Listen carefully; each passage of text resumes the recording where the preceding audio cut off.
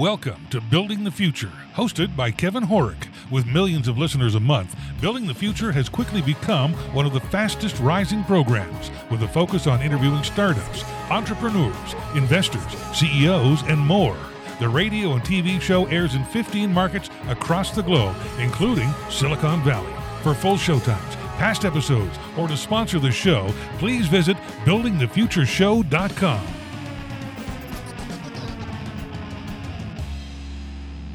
The show is a proud media partner for the 11th Annual Media Excellence Awards, which are produced by Access Entertainment in Los Angeles, California.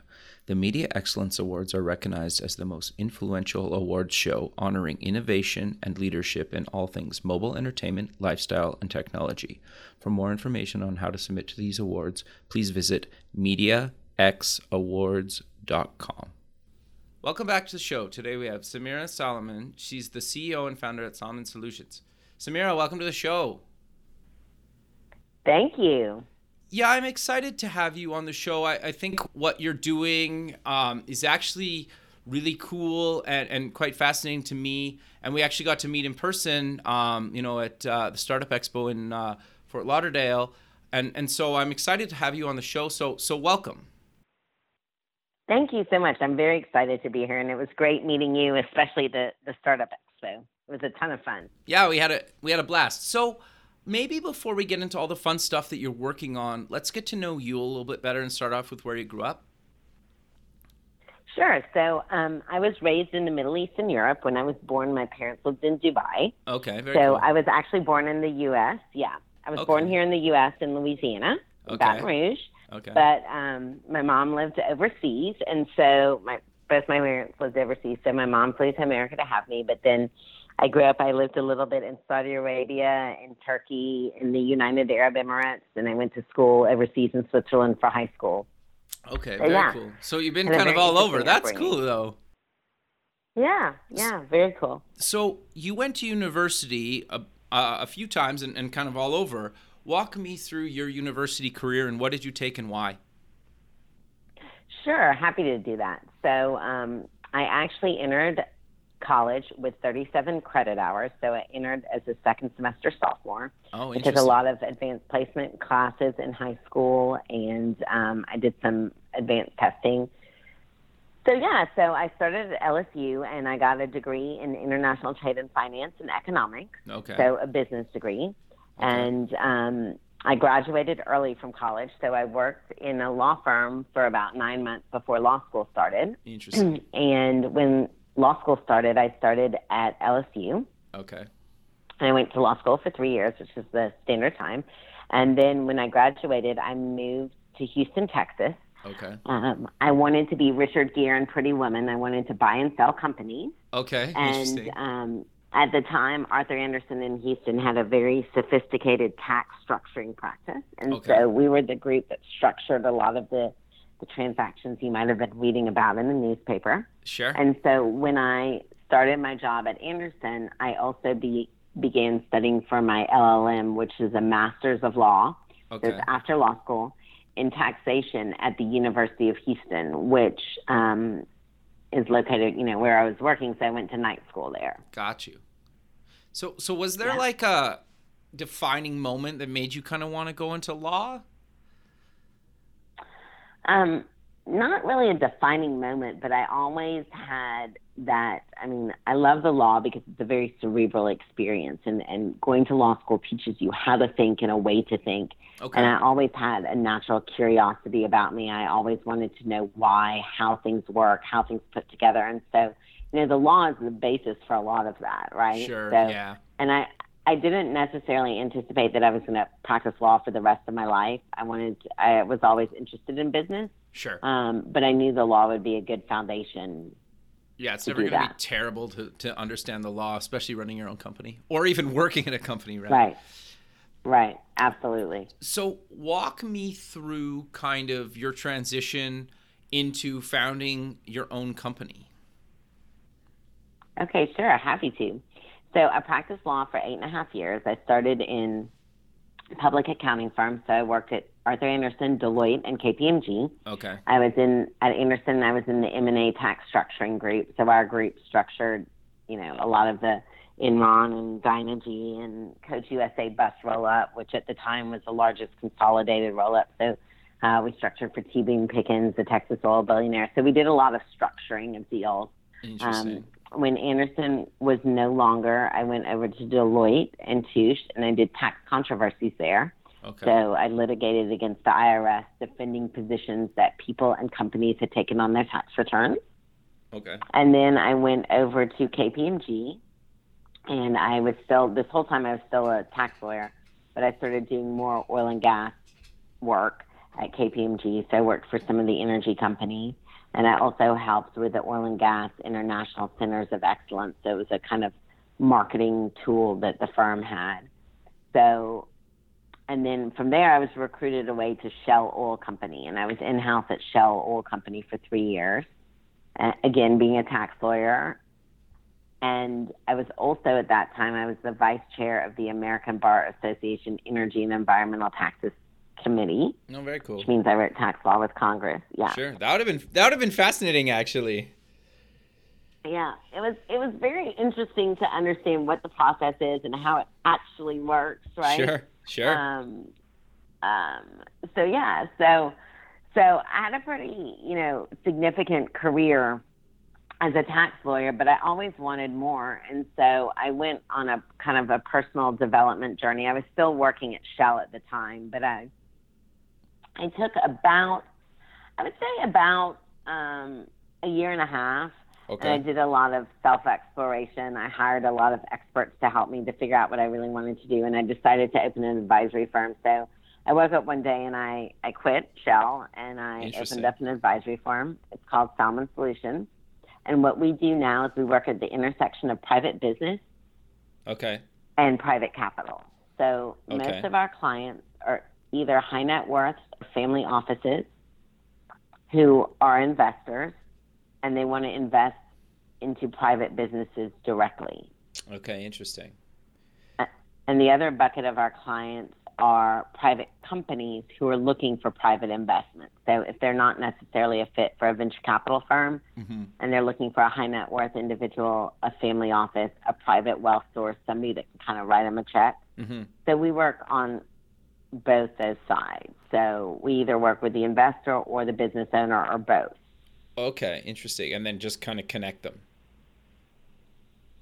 Well, yeah, I mean, it's not just a connection service. I mean, we have to really put the business together, right? Okay. So most people come to us, they have a pitch deck, they sometimes have a financial model, Gotcha. And they say, I need $10 million to grow my business. And what we do is every section of that. So we help with, the diligence on the deal. We help flesh out areas of the business plan that may be missing things.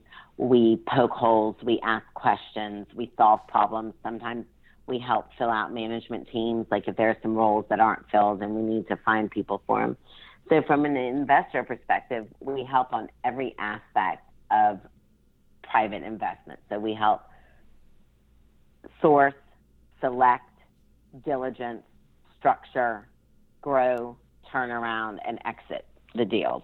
And from the company perspective, depending on where they are, we help with all those things as well. So some of them, they have they're in a growth stage and they're ready to exit. Some of them are in a startup phase and they need capital or they need strategy. So not all our businesses need capital that we work with. Sometimes the investor has put money into a business already and he wants us to help grow the business. Got you. And sometimes the business has money and they just need to know what direction to take it. I got you. Okay. No, that makes sense. So you guys are very much... So it's sleeves rolled up. Sleeves rolled up. We get in there and we sit next to the management team. Got you. And we help grow these businesses.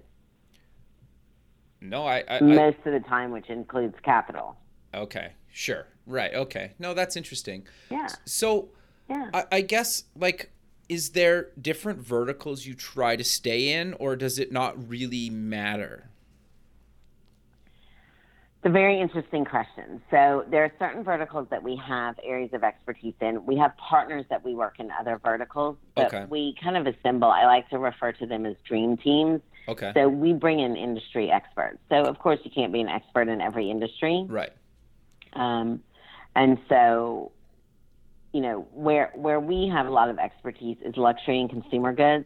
Okay. So skincare, hair care, cosmetics, fitness, lifestyle brands, food, juice, consumer goods, Okay. Books. And we work with partners in the energy industry, in the real estate industry, in the healthcare and biotech industry. So, we have alliances and collaborators that we work with to help us vet out whether it's the science or the engineering or the technical pieces of some of these deals. Okay, interesting. So then walk me through some of the strategies that you work with companies that are looking to kind of raise capital, because I think a lot of people, and I would even probably put myself in this boat if I was trying to raise capital, like in a lot of cases, I don't even know where to start, right? Because it seems so daunting. Right. Yeah, it is a very daunting process. And I mean, I think that there's two major components of raising capital, right? Mm-hmm. There's the knowledge of what you need to do, so educating yourself and getting the right mindset. And then the second bucket is the actual tools you need. Okay. And the tools are, you need a pitch, you need a pitch deck, you need a financial model, you need a data room, you need a business plan, you need a cap table. There are certain products or tools or documents that you need. But before you even prepare any of those, you have to understand what you're doing and why you're doing it. Sure. And it's something that I speak about a lot, and we're about to launch a video series on how to actually raise capital. It's basically, it's a very basic tutorial. Okay. And what I did was we actually geared it towards women, but it's useful for anybody. But what I did was I had a couple of women who are starting to raise capital write down all the things that they're super scared to ask anybody. Interesting. And those are the questions we answered. Yeah, we answered the things that people are, you kind of feel like, does everybody already know this? So I don't want to ask. But, it's one of those things where there's nowhere to really learn this, right? They don't teach you in school. And everybody kind of has a different way of looking at it. If you're trying to raise from a venture capital firm, that's one set of circumstances and ways that you do things. If you're trying to raise from a private investor, that's another set of circumstances. So there's not really anywhere great, one resource to go and learn. There is a website, it's called Investopedia. Yeah. And it's kind of like Wikipedia for investment, and you can learn some things there. It's very general. They're actually they're actually founded in the city I live in. They're like 10 minutes from me. But yeah, just kind of a fun. Oh, that's really cool. Yeah, it's interesting. But keep going, sorry. Yeah. No, that's really cool. That's a fun fact. So, basically they have, kind of like generalized descriptions of certain words and phrases and terms and that kind of thing. But, sure. I think that part of this is you really have to get out there and talk to people and interview people and learn. Before I raised my first private dollar, okay, I'd interviewed a handful of private investors, and I just asked them, I said, look, I want to learn how to do this, okay, and I want you to teach me. So tell me, what do I need to know? How do I need to do it? What are the things that you want to see when somebody is asking you to write them a check?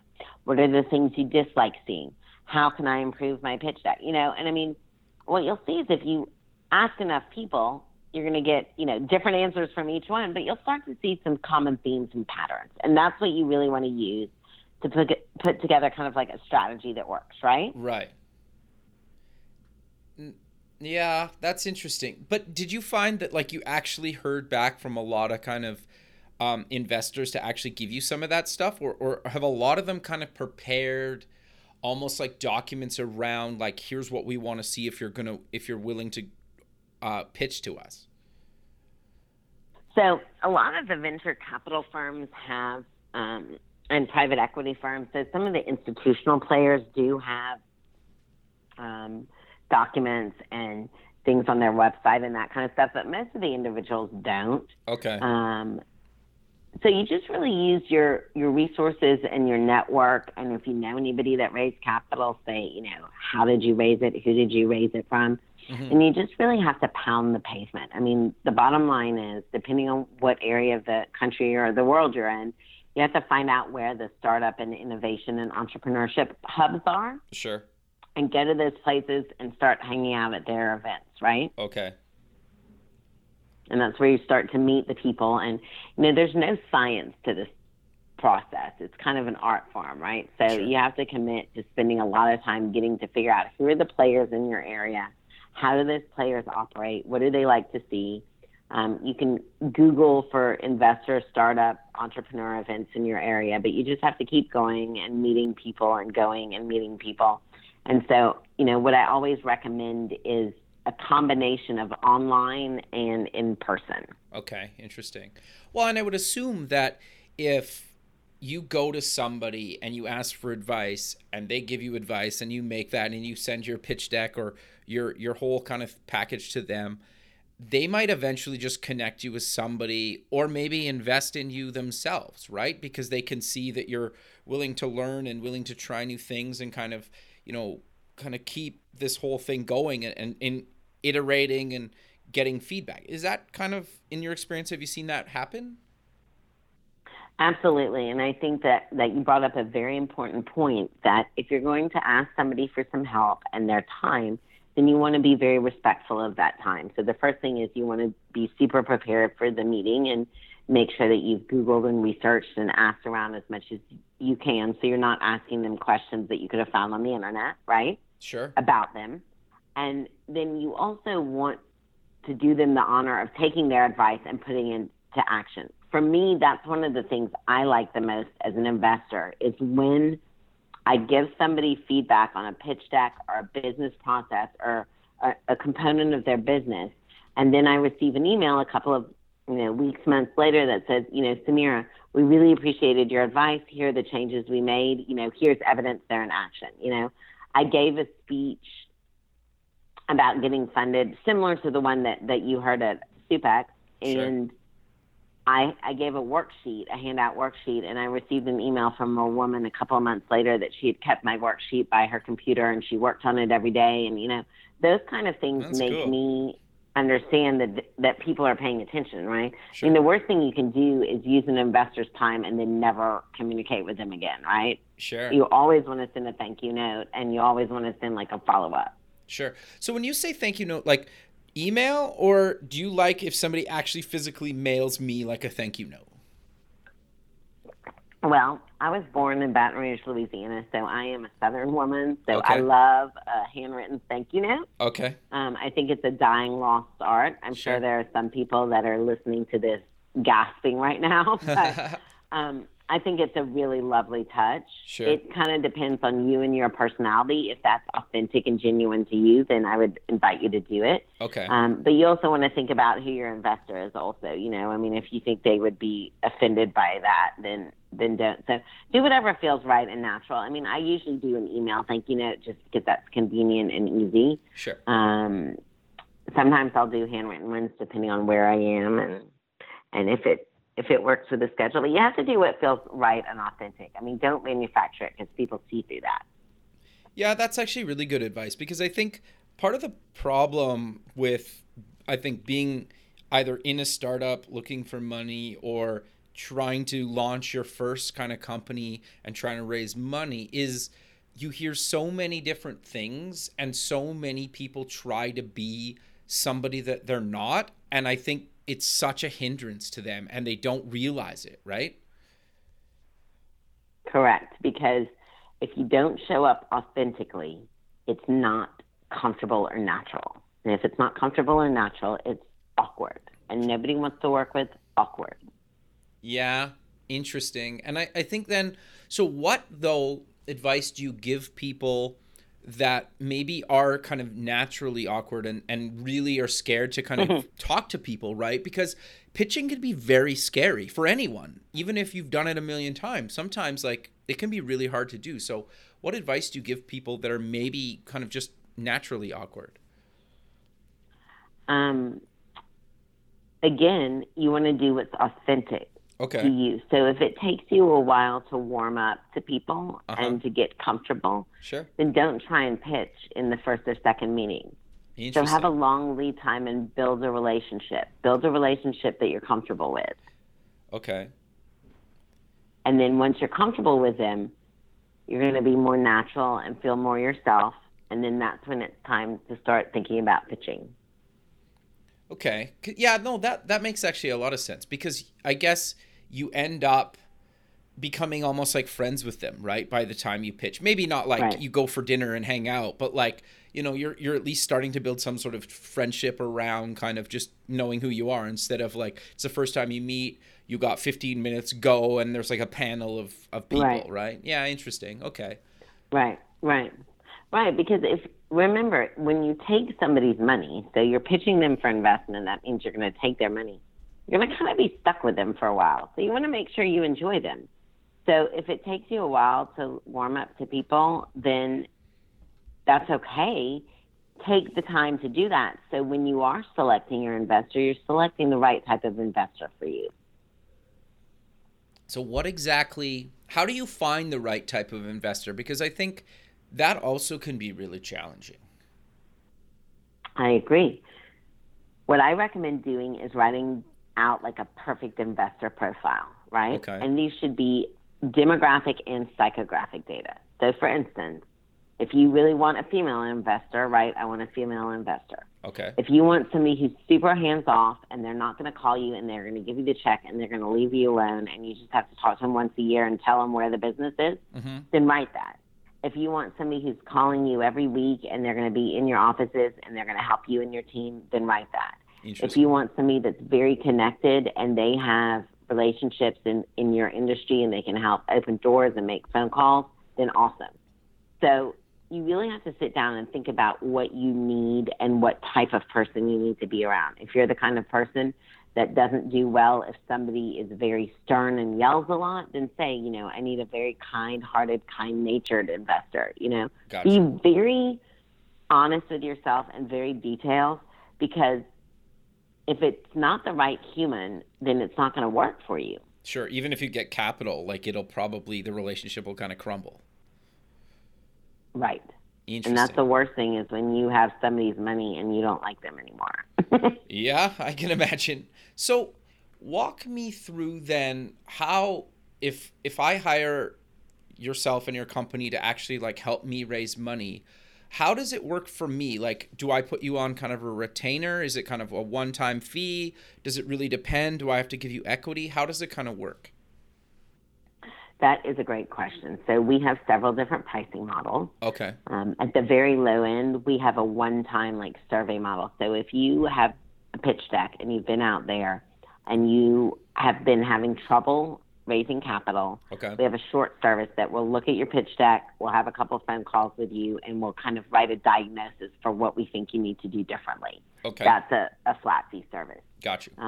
Then if you decide that you need a little bit more help than that, we do work on a retainer basis. Okay. We pay a monthly retainer at the beginning of the month. We do not count hours. So once you're a client, you're our client, right? Okay, sure. And so we have regularly scheduled phone calls and meetings, and then in between that, we have emails and texts, and if we need to have more calls, we do. But before we put you out in the marketplace, we take your business plan, your financial model, your pitch deck, and we kind of tear it all apart. We poke holes through it. We make it as strong, as cohesive, as coherent as possible. We really craft a story in a way that people can understand what the value is. And then we go out there into the marketplace. Most of the time, we're offered some equity in the company and a longer time role. So, like once the capital is raised, people invite us to be VP of Investor Relation or Gotcha. Advisory Board or something like that, because we're now vested in you and your business, right? Like Right. we want to see you grow, we want to see you succeed, and we want to make sure that you're continuing to have the capital that's necessary and that your investors are properly communicated with. But we negotiate each contract with each client, and it varies depending on where everybody is. I realize that most people's companies are like their children, so I don't usually request equity up front. Okay. So we usually do a couple of months on a straight retainer basis, so you can really see the value that we add. It's very hard to describe it over the phone or Sure. in a meeting or on a document, right? But after a month or two of working with us, you really understand what our specialties are and our areas of expertise. And so at that point, usually the client will say, look, we want to talk to you about being more involved on a long-term basis. What does that look like, right? Gotcha. And the majority of the heavy work, the heavy lifting is up front, and we get compensated for that with the retainers. Gotcha. So the model works well, and I think everybody feels like it's a win-win because we get paid for the hard work, and then we're able to share in the success, and the client feels comfortable that we are going to work hard. I think there are some arrangements out there where equity is given too quickly, and then the equity is given and the person the equity was given to doesn't do what they say they're going to do, right? Sure. Yeah, no, that's interesting. And the other thing, you brought up something that's interesting that I think a lot of people don't think about or don't put a lot of value in, where I think it's almost like it's probably in the top handful of things, is if I have an idea or I have a business that you've never heard of, and you can literally take all my documentation, pitch deck, etc., and actually like poke holes in it and make it so somebody that hadn't heard of my business, 60 days ago or 30 days ago, and make it so you understand, that means you could turn around and actually help me pitch it to other people and make it so they understand, right? Because I think part of the problem is like when you're so close to either your startup or your business that's been around for a while, you don't honestly know what resonates with other people, and you can't sometimes accurately describe exactly what you're trying to do or are doing. Is that fair to say? That's very fair to say, and it's actually 100% accurate because you don't have perspective on yourself. So it's like Sure. You understand it, but do other people understand it? So that's really part of the value that we bring. It's a part of, fresh eyes, fresh ears. Because I was a lawyer, I have good communication skills. Right. But at the same time, I like to break things down in bite-sized pieces. I always say, if you can explain the business to your grandma and your 5-year-old child, then you're in good shape. A lot of the clients we work with are investors themselves who are looking for co-investors in their current investment. Interesting. And so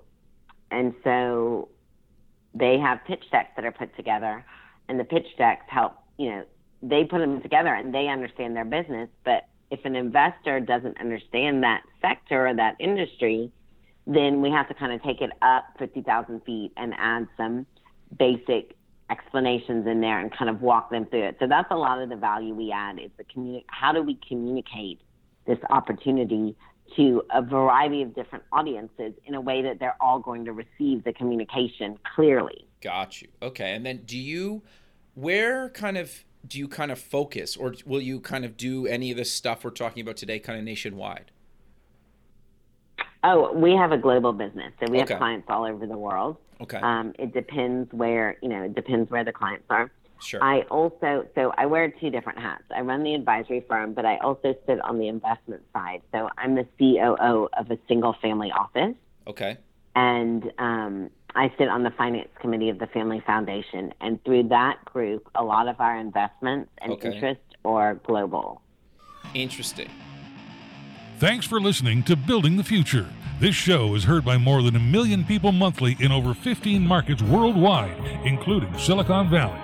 Kevin Horick's guests are leading business owners, successful entrepreneurs, and merchandisers worldwide. Now, your brand has an opportunity to tap into this dedicated and active group of business people who are looking for places to invest and the right opportunities to support. Find out how you can get involved at buildingthefutureshow.com. Do you guys ever invest in some of the clients coming from the other side to you? We invest in a variety of different areas. Okay. But specifically in sustainable technology. So that's our through the family and the family related interests. So food tech, ag tech, water tech. So if there are clients in those areas, I absolutely share them with the family and we look at them collectively. Okay, interesting. So dive a little bit deeper into that. Like, how do you guys find companies to invest in? Because that's also got to be challenging. So, a lot of it is pounding the pavement. Really? And it's your relationships. Okay. So one of the reasons that I do so much in the startup entrepreneurial space, and I speak at a lot of conferences and I teach at the law school, and I try and stay engaged, is because it does give us access to good deal flow. Interesting. But also when you start to build a reputation. So the gentleman who's the CEO of the family office is the grandson of the founder. And he has a reputation now in the space as a sustainable technology investor. So people send us deals because they know he's interested in that. But you have to kind of build up their reputation. Similar to me. I mean, people know that I help raise capital from private investors. So people send deals to me. And, we have to kind of look through them and figure out what's good and what's not good. But a lot of it is just your network. It's word of mouth, and it's creating the environment to look at these things and, give people feedback. I also work with a bunch of, I call them collaborators. Okay. And they're people who see a lot of good deal flow, and they kind of distill it for me and send it to me. Gotcha. There's a gentleman who sends me a lot of cosmetic consumer goods. He has some juice and some water companies and a skincare company and a body care company. And they came to him. They're friends of his. They're people that he knows through his industry, et cetera, et cetera. And he organizes their materials and packages everything and then sends it to me. And he says, here are 5 that came to me that I think you would be interested in. So we work with people like that too. But it's an iterative process. It's a lot of work. You have to pound a lot of pavement. The gentleman that I work with in the family office, he flies 300,000 miles a year all over the world looking at deals, looking at companies, meeting management teams. Yeah. So it's a lot of work. But finding good deals is, that's what we do. We have a process and we do it. And that's why a lot of families want to work with us, because we help organize that piece for them. Sure. No, that's interesting. And I'm always kind of curious, right? Because I think everybody thinks that, investors just have tons of deals and they're always kind of, just in their inbox. And that might be the case, but even if you got 100 deals, like they might all be garbage, they might all be great or somewhere in the middle, right? Correct. So you have no idea. But I think correct. but I think the fact that you guys actually spend the time to kind of find these things and kind of fly around and do all these things is actually quite interesting. So you mentioned something though throughout the show, and we've talked about this and actually saw you speak a while ago. What exactly though do you like speaking about and kind of do a lot of speaking around it at different conferences? That's such a great question. Thank you for asking that. So there's a couple of different buckets that I speak on. Okay. One of the buckets is the entrepreneurial space. So Gotcha. Anything about how to build and grow a business, how to raise capital for your business, how to exit your business, how to troubleshoot your business. So building and growing and funding businesses. Okay. I also speak a lot in the women's space. So anything with women capital raising, women empowerment, how to be a woman in the business world.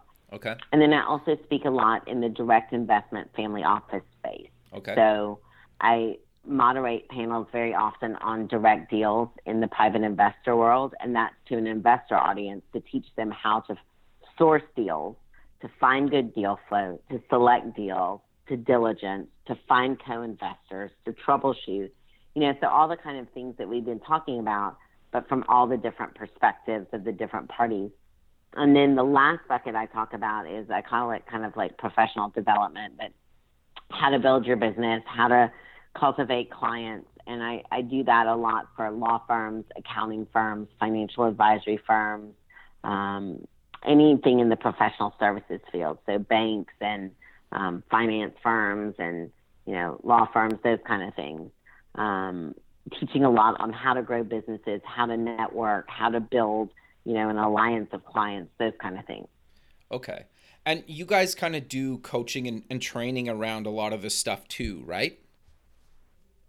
We do. So that's the video series that we have coming out on Gotcha. the on raising capital. The first one we're doing, it's a basic beginner series, so Okay. It's a starter series, and then we're going to do more in-depth, really detailed on the pitch deck, the financial model, like what to put in there, what do investors look for, how to fix problems, how to solve for, what we see in all these pitch decks that we receive that it's not really working for the entrepreneur. So we're going to do a really detailed series, and the coaching is really part of what we do in the advisory work. So we work with the management teams or the family offices and their management teams on helping them kind of figure out how do we position this correctly so it attracts the right co-investors, gets the right capital in it, and grows correctly. Interesting. And successfully. I think that's quite fascinating. So in kind of all the stuff that you do, what advice do you kind of give to people around kind of, raising capital? Because I think it can be really challenging for people sometimes. I think the most important piece of advice is you need to be very prepared. This is not a one-time activity. It's not you're going to wake up today and decide to raise capital. It is a process. It takes a long time. It requires a ton of discipline, and you have to kind of buckle in and get ready for a long journey. And I think that's the biggest piece of advice I can give is don't underestimate the amount of time and effort it takes to properly raise capital. And if you set the right expectation at the beginning, then it should be an easy process for you, right? Okay, interesting. It's interesting that you say an easy process, because I think, interesting. Okay, keep going. Sorry.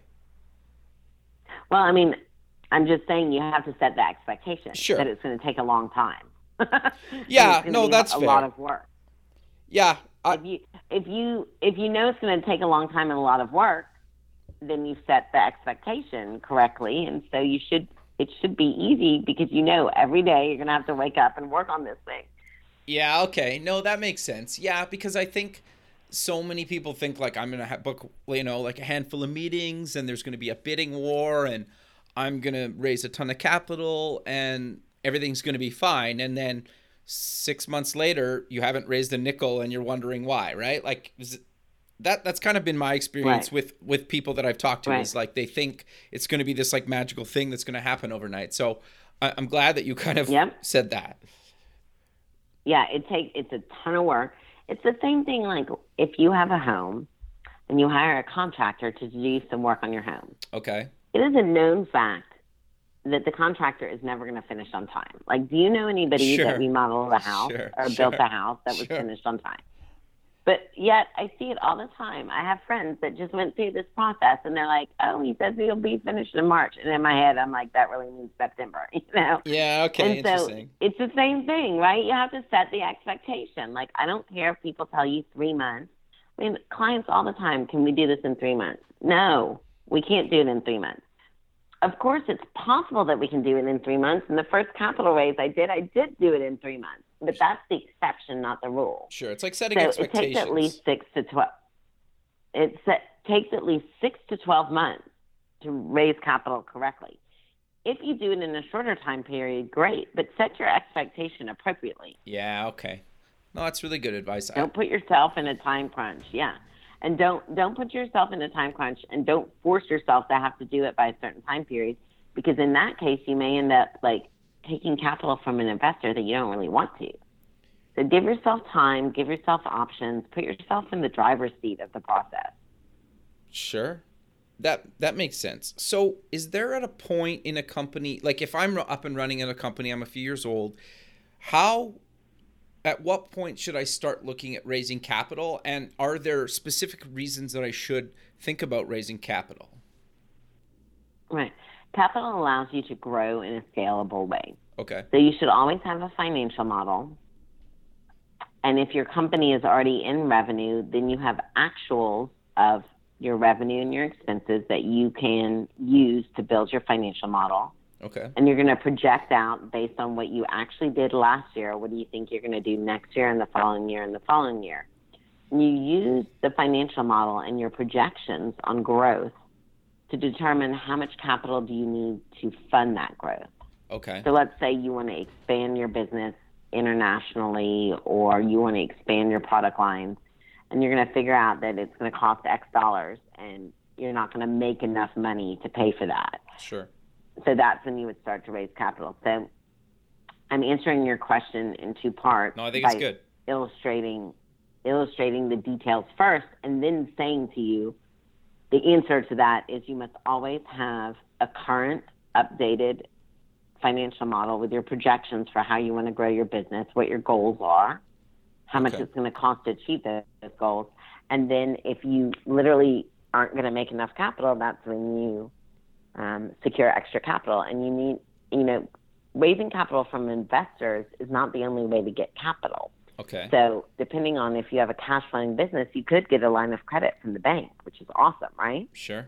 And just use that when you need to. If you have a cash flow issue, like let's say at the end of the year, you're going to have made enough money to pay for your company's growth and to fund it internally, but you have a timing issue. The money's not coming till September and you need it in May. So, sure. So that's what I tell everybody is build a really great financial model, know your numbers backwards and forwards, and then look at the different options to get that additional capital you need, understanding that if you have a good, strong, solid business, you may not need to raise equity-based capital, but you could raise, debt-based capital and get a loan or a line of credit or something like that from a bank or from an investor. An investor can give you a loan too. Interesting. Is that quite common? From my experience, it seems like it's pretty common. Yeah. But it is. A lot of investors give what's termed as convertible notes. Okay. And that gives them the option to convert the note into equity. Okay. So they give you the money and you agree to pay them back over a certain time period at a certain interest rate. Okay. Or they could say, no, you know what, we don't want you to pay us back. We'll just take a piece of equity in the business. Interesting. Okay. Very cool. So walk me through kind of some of the other topics that you like to kind of cover in some of your speaking engagements, because you brought up some really good kind of interesting points when I saw you talk that I think we should maybe kind of cover here, because they got me really thinking, and I think they were really well received. So do you maybe want to cover some of those quickly? Awesome. Well, I'm glad. I mean, a lot of what we discussed at the CPEX conference, and it's a speech that I give a lot, is about the proper mindset to raise funding. So it's not just about the tools and the paperwork and all that, but you really do have to believe that you are going to raise this funding, and you have to feel convicted that you will, because it's, as we discussed earlier, I mean, it's a long, arduous process, and it's not really something that you can do overnight. So you have to be really prepared to kind of buckle in and strap in and really, get committed to that. We talked a little bit already about the numbers. The numbers are extremely important. Sure. You want to make sure that you understand your financial model and your currents and your actuals and your projections and all that kind of stuff. And if numbers aren't really your strong suit, then you need to take the time to learn that, because that's really what investors are looking for. I don't want to write a check to a CEO that doesn't understand their numbers. That's kind of, a challenge for me, right? Interesting. Makes sense. Yeah. Another thing is we talked a little bit about setting the right expectations and the preparation that's necessary. Like, you have got to wake up every day and pretend like you're training for the Olympics, but what you're really doing is, preparing for your capital raise. Sure. And you have to spend a lot of time cultivating relationships. Investors invest in people they like and people they trust. So you want to cultivate those relationships. You may need to cultivate more of those relationships if you are shy or you're not really into networking or meeting strangers, right? It might take you a little bit longer. Sure. But once you build those relationships, you want to make sure that you're activating them correctly. Okay. Asking people to help you, asking them to give you advice, asking them to make introductions for you, asking them to review your pitch decks and your financial models. So, and then, the last section of the speech that I gave at StepX, it was called Hustle and Close. Okay. And part of that is you've got to keep your game face on. You have to realize that there are going to be obstacles. People are going to tell you things you don't want to hear. There are going to be people that tell you that you're going to fail and that your business sucks and this and that and the other. And it's up to you how you choose to respond and react to that. So we can't really control what others say or do, but we can control ourselves. So we want to be mindful of always kind of picking ourselves up, dusting ourselves off, and getting back out in the game, because that's really what it is a game. And in my experience, the most successful entrepreneurs are the ones who are still standing, right? Yeah, totally. Yeah, it's interesting you say that, because like I've had some people on the show before that, made hundreds of millions of dollars, and they still fail all the time, right? And like, it took me the longest time to realize, like, what do you mean? Like, you have all this money, you should never fail at anything because you have all the money and resources and blah blah blah. But like, they still fail all the time, and like, failure to me has such a negative connotation, but like, I don't see it as bad. I don't see it as negative, especially in kind of the startup game. Like, what's the worst case that happens? Like, if you have something that you want to start up and you do it and it fails, you just go back and get another job or raise more money and try again. Like, why is that bad? You're right. And I mean, for me, one thing I like to invest in people that have had a failure, because what does that tell me? That tells me they understand reality. Okay. That tells me that they know how to pick themselves up and start again. That tells me they know how to make mistakes and learn from their mistakes. Sure. I don't ever like to invest in somebody that's had like a perfect life and a perfect world, because then, they don't really understand certain realities of life, and it's harder to convince them. So I think failure is a great thing. I think that what defines you as a human is not how you fail, but what you do after you failed, right? If you sit there Sure. and you wallow and you cry and you give up, then that shows you don't really have perseverance or grit. But if you can pick yourself up, dust yourself off after a failure, and keep trying again, that really shows me, it's that grit, it's that tenacity, it's that perseverance, it's that resilience. That's what makes a good entrepreneur. So the more failures you have, of course you have to have some successes, but the more Sure. failures you have, the better I'm going to look at you as somebody that knows how to pivot and knows how to pick themselves up and knows how to keep on going in the face of obstacles and challenges. Sure. Well, and I think too, like, failure doesn't always have to mean you like shut down a company and went bankrupt. It means you maybe had to like move into a new vertical to keep your company going. Like, it doesn't have to be this like all Right. doom and gloom, right? Like, failures don't have Right. to be this huge astronomical thing. They can be a lot kind of milder, I guess. Right, and they can also be opportunities, right? So if you fail in one area, it could be an opportunity to open up and do something different in a different area, Sure. And a lot of times we wouldn't have never seen that opportunity had the failure not happened. Sure. No, I think that's actually really good advice. So we're kind of coming to the end of the show, but I really kind of want to maybe just quickly give people a quick recap of how you kind of help people kind of raise capital, or, kind of all the stuff that you guys kind of do. Sure, happy to do that. So if you're a business, we can help you with any aspect of growing your business, including raising capital. Okay. Right? So some Sure. businesses want help with scale or operations, or they want to change out management teams, or they need a new distribution strategy, or they need a new marketing strategy or business development. And some businesses also need capital. So I want to clarify that, we work in both spaces. Right. And even if you don't need capital, we like to grow businesses, right? Sure. From the investor side, we can help with any aspect of a private direct deal. So sourcing, selection, diligence, structure, growth, turnaround, and exit. We can also help with finding co-investors. So if you have investments in businesses or in funds and you're looking to grow them, we can help you find other similarly situated private investors, high net worth individuals, and family offices who like to grow those businesses. We have a pretty good global network. So we do, when you're part of our team and our family and you're a client of ours, we do kind of curated dinners where we match make investors together so they can talk about different projects with each other.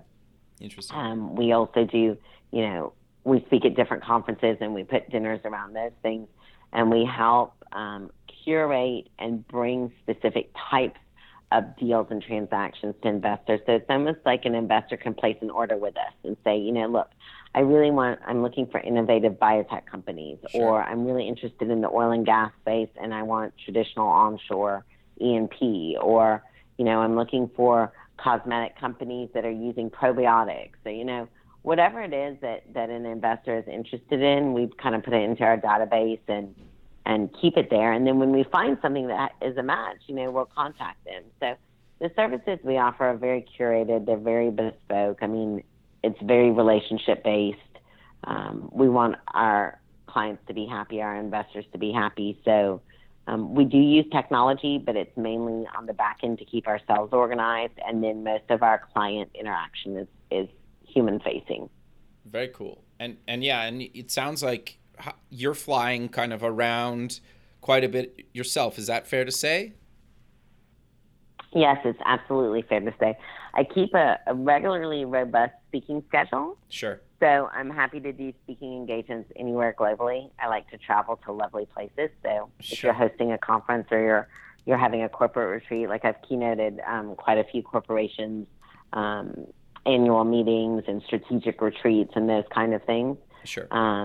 And so I usually plan my business travel around my speaking travel. So okay. When I go to certain areas, I set up meetings in those areas with investors and companies and service providers.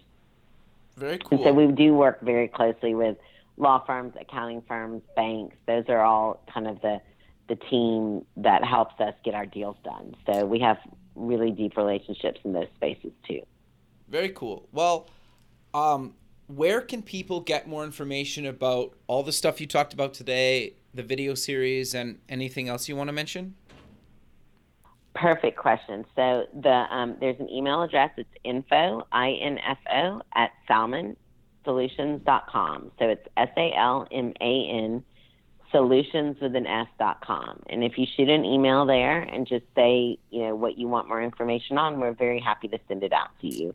The video series will be housed in a separate structure, and so I don't know exactly what that website is yet, but we will get that to you. And we have brochures that explain all our different services. And if you're an investor and you're interested in meeting other investors, you can just tell me that, and we're happy to put you on our invitation list. And if you're a company looking for keynote speakers or training sessions or workshops or mastermind groups or any of that, happy to dialogue with you about that as well. So we just have a general info inbox. Perfect. No, that's great. Well, I really appreciate you taking the time out of your day to be on the show, and I look forward to keeping in touch with you, and have a good rest of your day. Thank you so much, Kevin. I really enjoyed it. I appreciate you having this interview with me. And yes, we'll definitely keep in touch.